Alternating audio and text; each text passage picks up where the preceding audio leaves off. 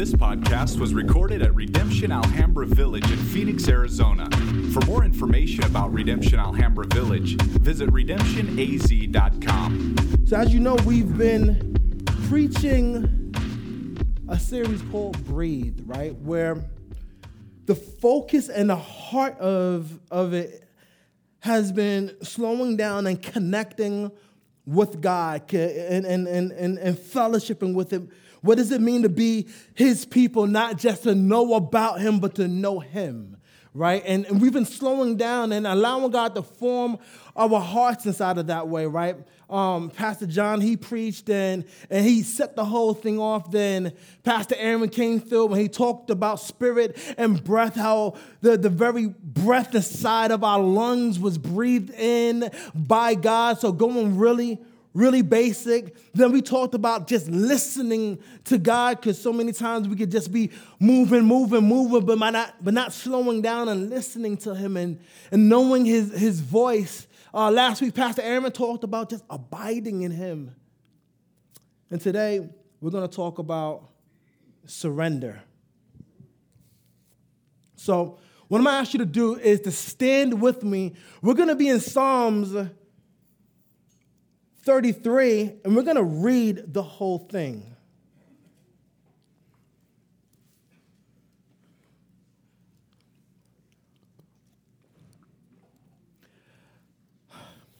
Let's go. Shout for joy in the Lord, O you righteous. Praise befits the upright. Give thanks to the Lord with the lyre. Make melody to Him with the harp of 10 strings. Sing to Him a new song. Play skillfully on the strings with loud shouts. For the word of the Lord is upright, and all of His work is done in faithfulness. He loves righteousness and justice. The earth is full of the steadfast love of the Lord. By the word of the Lord, the heavens were made. By the breath of His mouth, all their hosts. He gathers the waters of the sea as a heap, and He puts the deeps in storehouses. Let all the earth fear the Lord. Let all the inhabitants of the world stand in awe of Him. For He spoke, and it came to be. He commanded, and it stood firm. The Lord brings the counsel of the nations to nothing. He frustrates the plans of the people. The counsel of the Lord stands forever, the plans of His heart to all generations. Blessed is the nation whose God is the Lord, the people whom He has chosen as His heritage. Lord looks down from heaven and He sees all the children of man. From where He sits enthroned, He looks out on all the inhabitants of the earth. He who fashions the hearts of them all and observes all their deeds. The king is not saved by his great army. A warrior is not delivered by his great strength. The war horse is a false hope of salvation, and by his great might it cannot rescue. Behold, the eye of the Lord is on those who fear Him, on those who hope in His steadfast love, that He may deliver their soul from death and keep them alive in famine. Our souls wait for the Lord. He is our help and our shield, for our heart is glad in Him because we trust in His holy name. Let your steadfast love, O Lord, be upon us, even as we hope in You. You may be seated.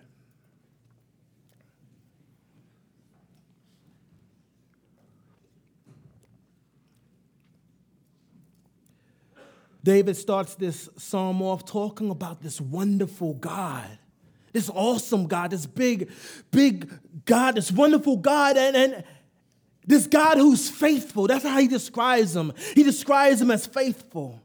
How His words are upright. That's this God He describes. His words are upright.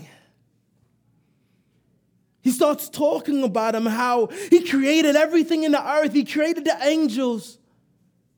and the heavens, how he created the earth and how he fills the earth with his love. And he said, man, it only makes sense that we worship him. It's befitting for the upright. It's befitting for the righteous to worship him. It only makes sense. Look at how good he is. It only makes sense for us to worship him and to live life in sync with him. That makes sense. But there's a problem here. He describes this incredible God who does these huge things, who's in control of everything. But and he says it just makes sense to worship him, but there's a problem. You see, there's some people whose counsel this God chooses to bring to nothing. There's some people whose plans he chooses to frustrate. Given how good this God is, how incredible he is, how magnificent he is, why would he do such a thing? Why would he choose to bring their counsel to nothing? Why would he choose to frustrate their plans? Nothing seems to work. It's because their counsel and their plans are against him. They're not in sync with his will. When I say against him, they are autonomous from him. They're not in sync with his will, with what he's doing, with the flow of everything he's going.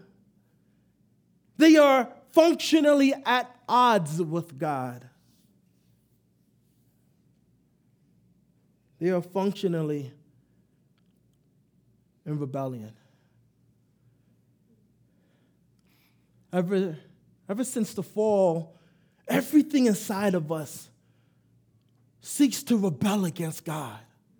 Everything. Our passions and desires, the thoughts that go in and out of our minds, our hearts, our body, everything is in rebellion against God. It permeates every aspect of our lives, this rebellion. As a matter of fact, rebellion against God is our normal mode of operation. That's how we do things. It's our way of life. It's the way we do life. It's the air that we breathe, rebelling against God. Psalms 51 says, I was born in sin and then shaped in iniquity. See, sin is rebellion against God. And this rebellion has formed us in more ways than we know. When I say it's formed us down to the generations. That's why we're spending so much time focusing on things like spiritual formation, because spiritual formation has to be intentional. The natural thing is to go a different direction. It has to be intentional because we've been formed by rebellion.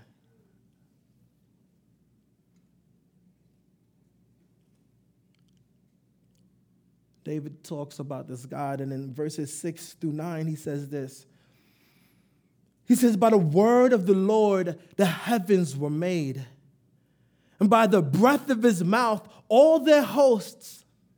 He gathers the waters of the sea as a heap, and he puts the deep in storehouses.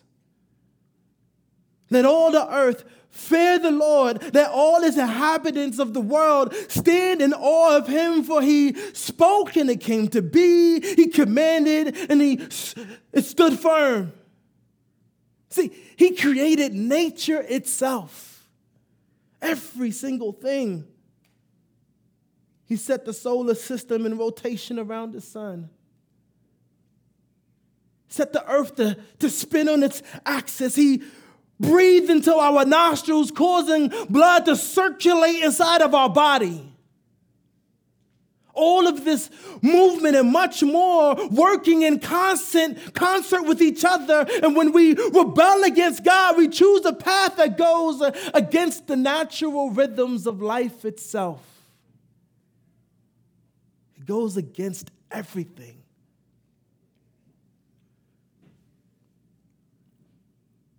The unnatural becomes natural, and now everything inside of us naturally bends in a perpetual war against God. That's what we wake up to. That's where we find ourselves at. This natural war against God that we're in, that's out of sync with every single thing else that he's doing, out of sync with the stars in the universe, everything else they're following what he's doing, but we aren't. So it's a war. Paul talks about the internal aspect of this war in Romans, where he's talking about how the Holy Spirit is internally, literally going to war inside of us. In Romans 7:23, he says, "But I see in my members another law, waging war against the law of my mind and making me captive to the law of sin that dwells in my members." Is this inward war. But there's this external war as well. This thing that's coming from outside. And it feels like life itself is fighting against you. Things just can't go right, and you keep running into walls, and things keep crashing and clashing. And some of us don't realize the tension and calamity inside of our lives is because of this very war. Again, in 10, he says, "The Lord brings the counsel of the nations to nothing." No matter what anybody says, I keep getting wisdom and opinions from people, and I keep getting counsel, but nothing seems to work. Everything seems to end up the same way. It says that he frustrates the plans of the people. I keep trying to plan it out. It seemed really good on paper.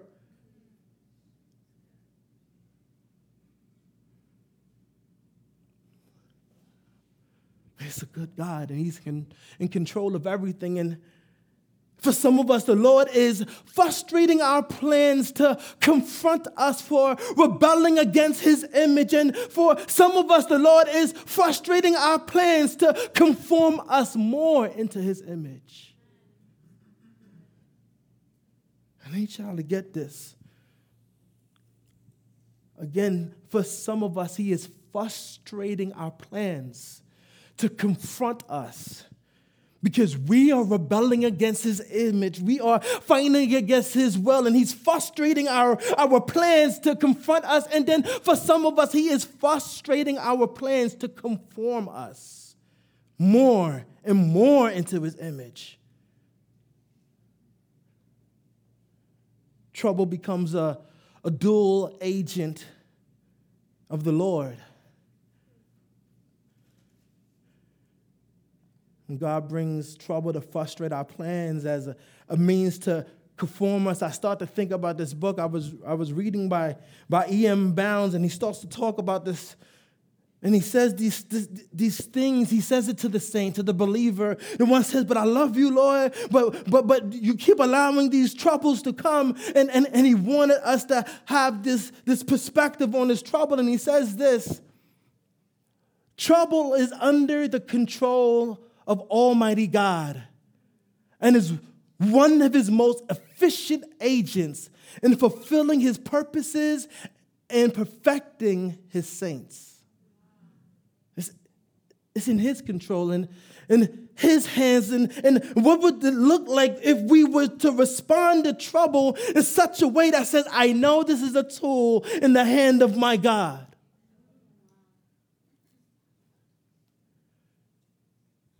There's another quote that he says here, and he says,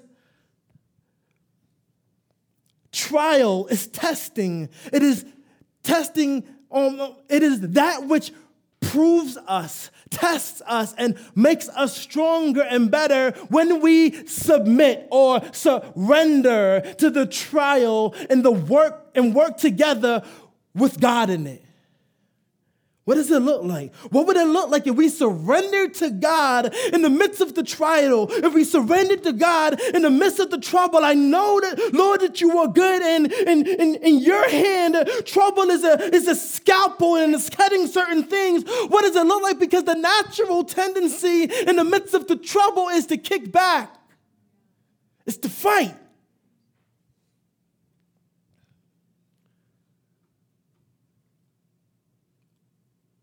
But what if fighting against the trouble is the worst thing you can do?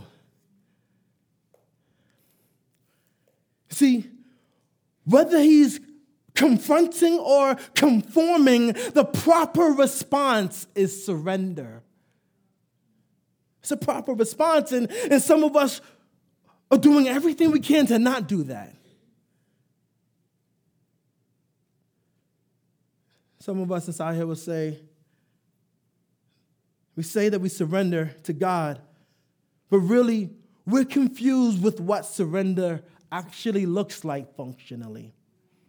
No, I surrender to him. I do. I want to say some of us are confused with what that looks like.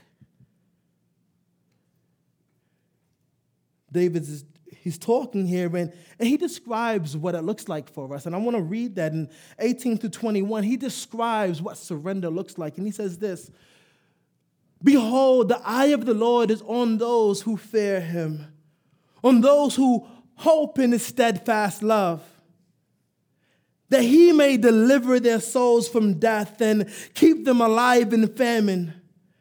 Our souls wait for the Lord. He is our help and our shield, for our heart is glad in him because we trust in his holy name." Surrender looks like trust.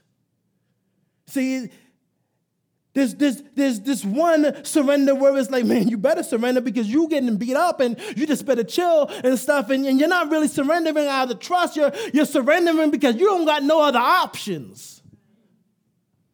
Say, that's the last thing on my list. I just might as well surrender. I'm out of money, I'm out of patience, and everything else. But when we get it, when we really, really get it, surrender says, Lord, I trust you. I trust you when I submit to your will and I submit to your way. You are perfect and you are good and you're molding and you're shaping. I submit, Lord, out of trust.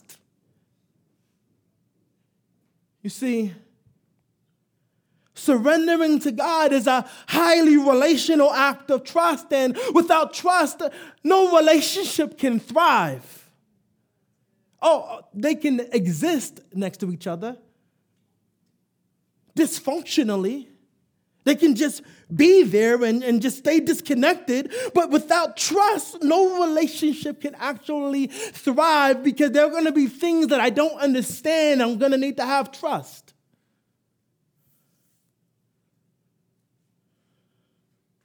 And the reason why it's so hard to surrender to God is because in all things is said and done, we don't trust him.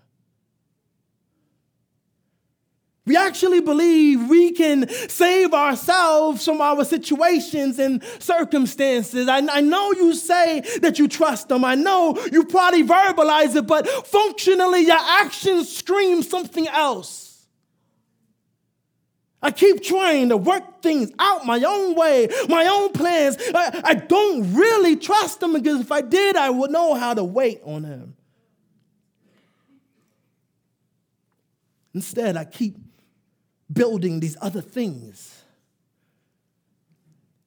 This is a movie I like called War Horse, where there's this horse and he's caught in the middle of this war. It's this kid, he grew up with this horse, and it was a nice, strong, good horse, and the people from both sides, they like the horse. And the whole story is about this beautiful horse caught in the middle of a war. And it makes me think about how back in the days when people went to war, a nice, strong horse was coveted. Give me a nice, strong horse. The bigger the horse, the better. And they would put armor on the horse and dress it up with their colors, whatever it is. And The horse, it was big and it was fast and it was under their control. The moment they sat on the horse, they already felt victorious. They're sitting up high on this mighty beast and they feel that they're connected to its power and its speed and I get to control it. You see, that war horse in our life is all of the devices that you use to try to save yourself. The manipulation, the planning. I'm gonna work hard and I'm gonna work longer. I'm gonna get smarter or be smarter. I'm just gonna wait it out. And you start to get all the options from all the other people to accomplish your goals so you can fix the situation yourself. You're building up your war horse. You dress it up so that it looks fast and strong. And at the end of the day, the thing that you love about it is that you're in control.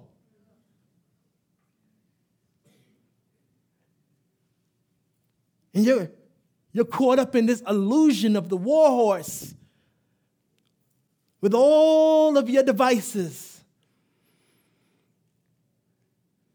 And it's interesting because right before David talks about trusting God, he makes these profound statements in verses 16 and 17, and he says, the king is not saved by his great army. That's not what really saved him. A warrior is not delivered by his great strength. You're missing it. And then in 17, he says this thing is really important. He says, the war horse is a false hope for salvation. And by its great might, it cannot rescue you. False hope. I know you've been planning it out. False hope, though. You see, for so many of us, in so many ways, our war horse and our great army is actually raised against God. He's doing what he's doing, but you doing what you're doing. And he's going this way, and what you're doing is going that way. Why? Because we don't want to surrender to him. And some of us is out here probably thinking, man, that's so dramatic. That's not me. There's no big war going on inside of my life. When really your war against God has just been a passive-aggressive one. I remember one time I was so confused. I went to the doctor's office and the doctor was trying. I got some MRIs done, and the doctor was trying to gauge some pain I was going through, and he was asking me about the pain, and when he was asking me about the pain, you see, the only thing that I acknowledged was the sharp pains, and I was confused because he asked me, do you have any dull, constant pains? I didn't know what he was talking about. You see, the only thing that registered to me was the sharp ones. They stood out. And I had gotten so used to the dull, constant pains of war my body was going through that the only ones that registered were the sharp ones. I gotten so used to it. It was just the thing that was going on in the background all the time, and it became so normalized that I didn't even realize that it was there. I thought that's just how I'm supposed to be feeling. Like, you mean I'm not supposed to have that ache right there? And it was just all the time. See, some of us are in this dull, constant war with God. It's going along all the time, and you're so used to it that the only thing that stand out to you are the sharp spikes. And you think everything is good, and it's not, because you're in this dull, constant war with God, and it's so normal. I really want us to think on these things this morning. My goal isn't to come up here and preach a whole bunch of stuff. But to draw attention to the war. You see, the wise man knows that even when I'm not in obvious war and rebellion against God, I'm in a dull, constant war and rebellion against God. The wise man knows that. He contemplates that. That's why the Bible says things like, man, even your righteousness are like filthy rags.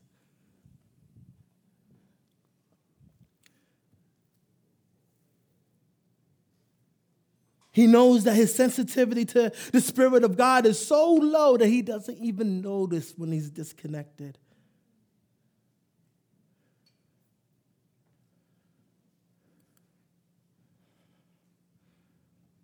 I'm going to call the band up now because I really want us to really be thinking about what's being said. I want to spend some time meditating on it on the end. So I'm going to call the band up.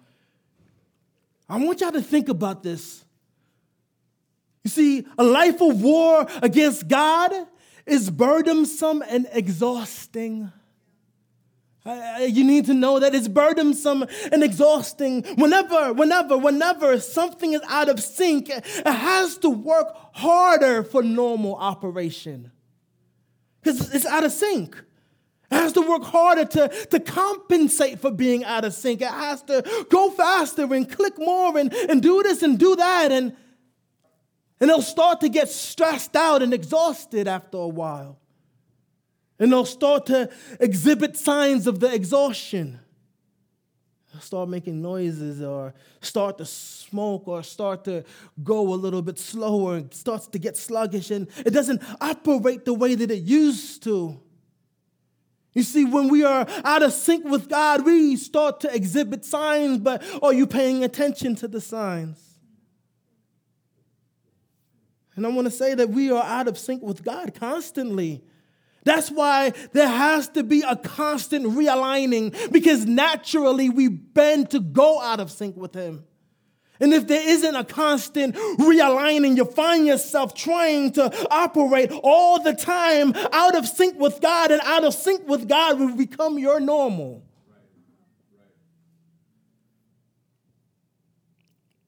But you'll start verbalizing it, and you'll start thinking about it. You'll start thinking about how tired you are. Like, I'm just so tired. You start noticing how stressed I am and how much worrying I do and how I can't sleep. And you'll start noticing the burden that's on your shoulders, even if you try to ignore it. You'll start noticing that my mind, it won't settle. You'll say it, I'm tired, I'm just so tired. I'm so tired of this at work. I'm so tired of this in my relationship. I'm so tired.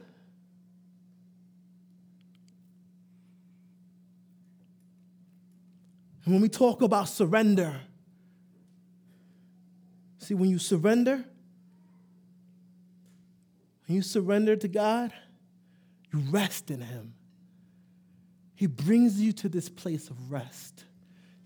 He knows this. He knows this. He sees them toiling out of sync with Him, and the burden that's on their shoulders and how it's bogging them down. And He comes, and in Matthew 11:28-30, He's calling them to surrender, and He says, "Come to me, all who labor and are heavy laden, and I will give you rest." Surrender. Take my yoke up upon you and learn from me, for I am gentle and lowly in heart, and you will find rest for your souls. Surrender.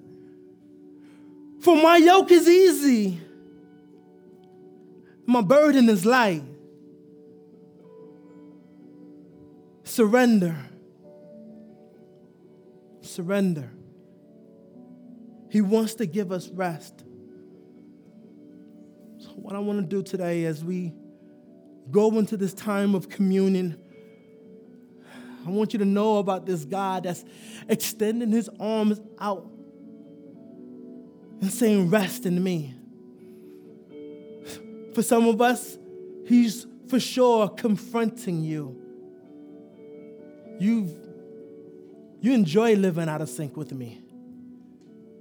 For some of us, He is for sure conforming you. Stop fighting it. I'm molding and shaping here. Rest inside of me.